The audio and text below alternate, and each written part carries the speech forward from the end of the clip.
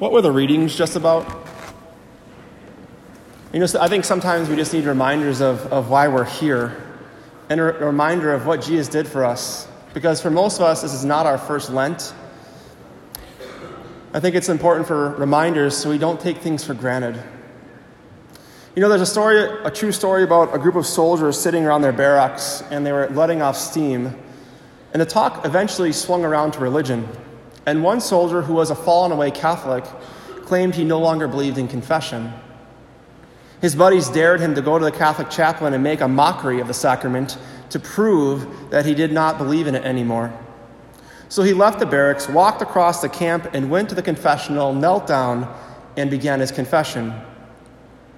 "Bless me, Father, for I have sinned.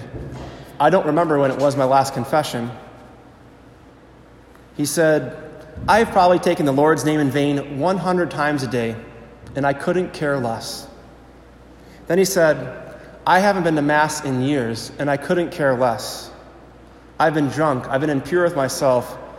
And he went through the list of commandments, and he ended every single one with, "and I couldn't care less." When the soldier was through with his pitiful and prideful confession, the priest said, "For your penance, find a crucifix and place it on a table, and slowly speak out loud 10 times at Jesus on the crucifix these words: 'You died for me, and I couldn't care less.'" When the soldier came out of the chapel, his buddies were waiting for him. They laughed, snickered, and made jokes about what happened. He laughed back and told them all about it. He spoke about how proud he was that he made a mockery of the sacrament of confession. And he said, "You know what? After every single sin I confessed, I said, 'and I couldn't care less.'" And his buddies laughed. And he said, "I bet you that really made the priest mad." And they even laughed more. The soldiers were enjoying themselves and insisted that he do the penance, since that's a part of actually fulfilling the sacrament of confession. So they pulled up a table, put a crucifix on it, and the soldier sat down and looked at it, surrounded by his buddies. The peer pressure began to build up. But all he could say was, "You died for me. You died for me." He tried, and with tears streaming down his face, he was barely able to compose himself and just couldn't get him to add the words, "and I couldn't care less." The table was soaked with his tears, and he walked away from the other soldiers who were cowards and made his way back into the chapel and made his real confession. And at the end of my homily, I'll tell you what happened to that soldier. My friends, there is nothing more powerful than encountering Jesus' personal love for you on the cross. To see what your sins cost God the Father to send his only Son. It cost him a brutal, brutal death. And when you and I avoid confession, we become like that soldier telling Jesus on the cross, "You died for me, and I couldn't care less." But maybe you have no idea what your sins cost Jesus, what your sins cost the Father. Because in Jesus' death on a tree, he took upon every sin in the whole world for all eternity, reaching back to our first parents of Adam and Eve. And that first sin was rooted in disobedience, doubt, and pride. And when Adam and Eve disobeyed God, they were running out of the garden, yet Jesus ran into the Garden of Gethsemane to take on that serpent. And all of Adam's descendants suffered the painful consequences of being separated from God. And as Adam and Eve disobeyed God, they doubted his goodness by grabbing for the forbidden fruit on a tree. Now, where Eve said no to God by eating the fruit from the tree, the new Eve, Mary, said yes to the angel Gabriel to bring us the new Adam, Jesus, who was obedient by being nailed to a tree. Now Jesus, the new Adam, obeyed God the Father when he ran into the Garden of Gethsemane and took on the devil.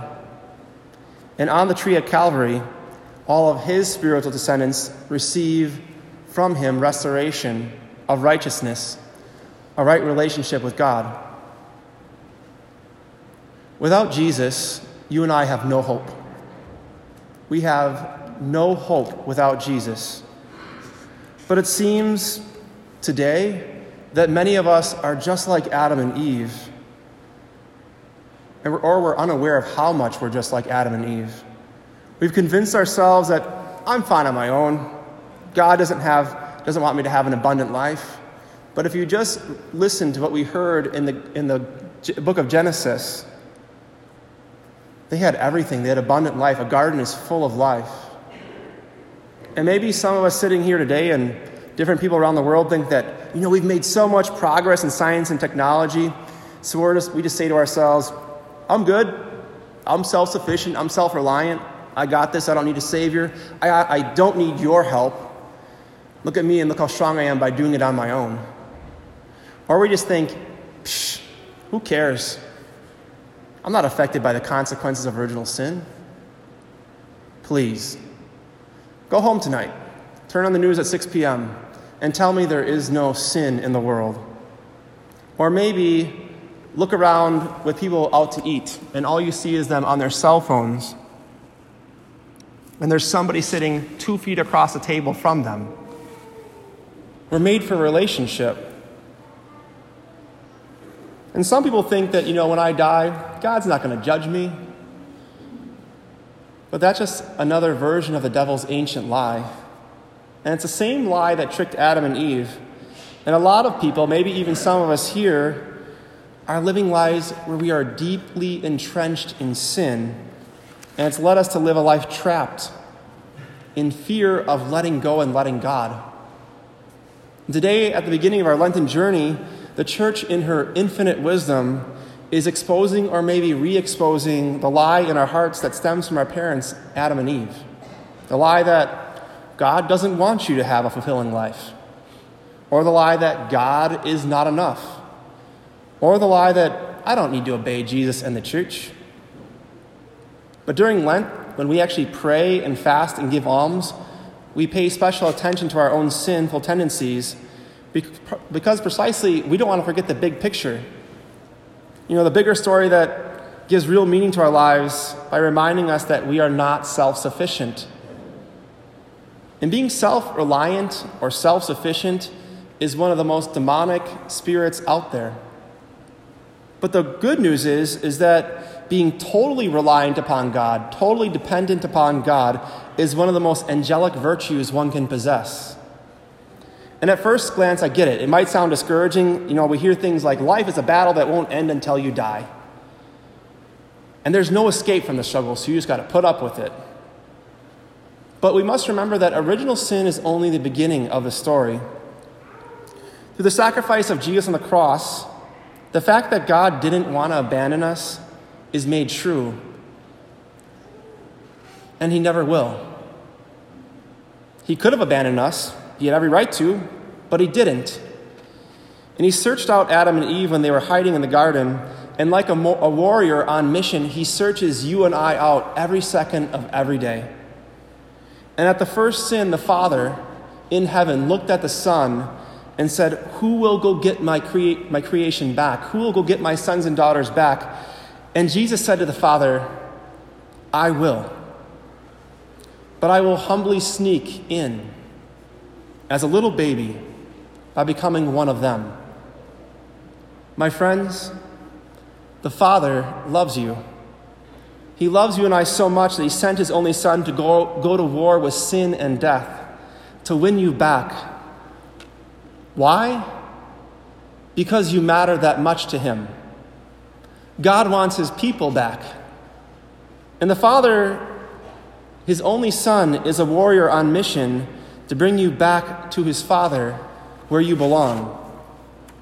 Where you and I belong is in the garden before original sin, so we can always remember that God wants us to be in a relationship with him because he loves us that much.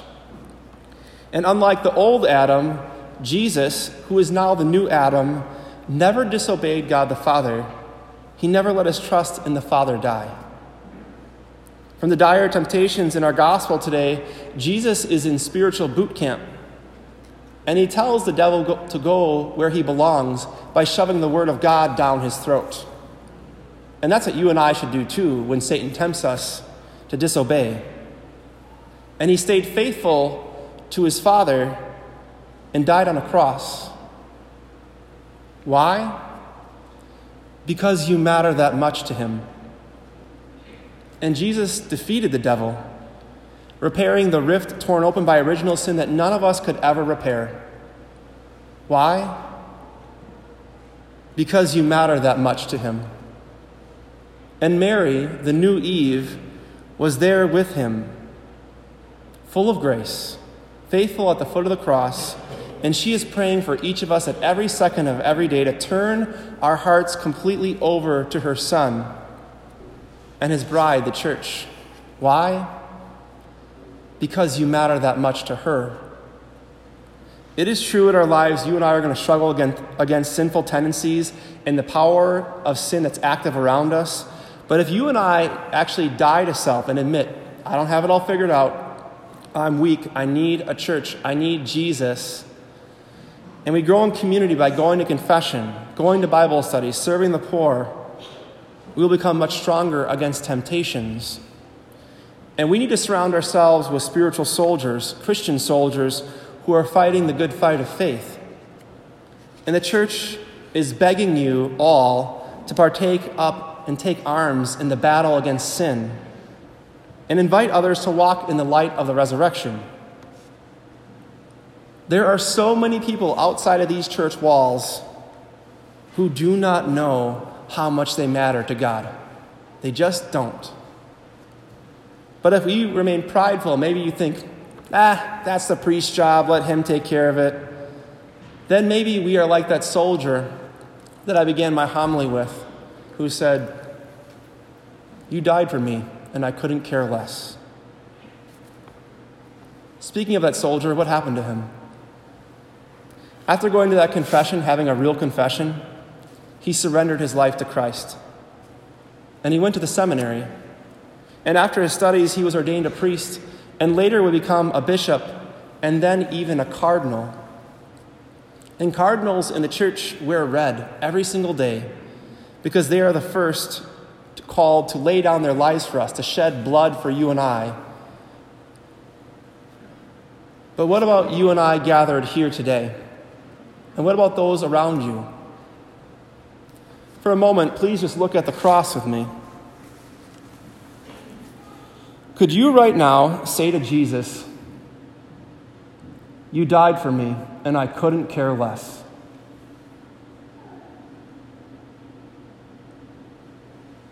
Could you say that to him by the way you're living your life? My friends, Lent is meant to be a sobering time because original sin has screwed everything up. And the only answer to that problem is Jesus Christ being crucified to a cross.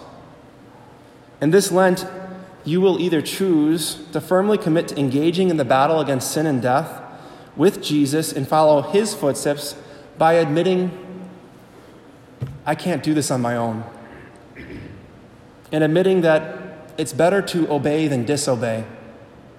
Or you will choose to follow the path of disobedience, doubt, and the darkness of self-reliance, like Adam and Eve. And one thing that convicts us of our sins is spending time with our Lord in silence.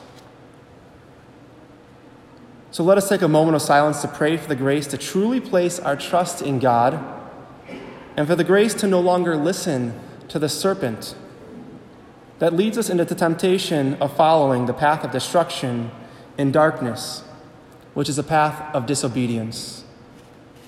May Almighty God bless you all this Lent in the name of the Father, and of the Son, and of the Holy Spirit. Amen.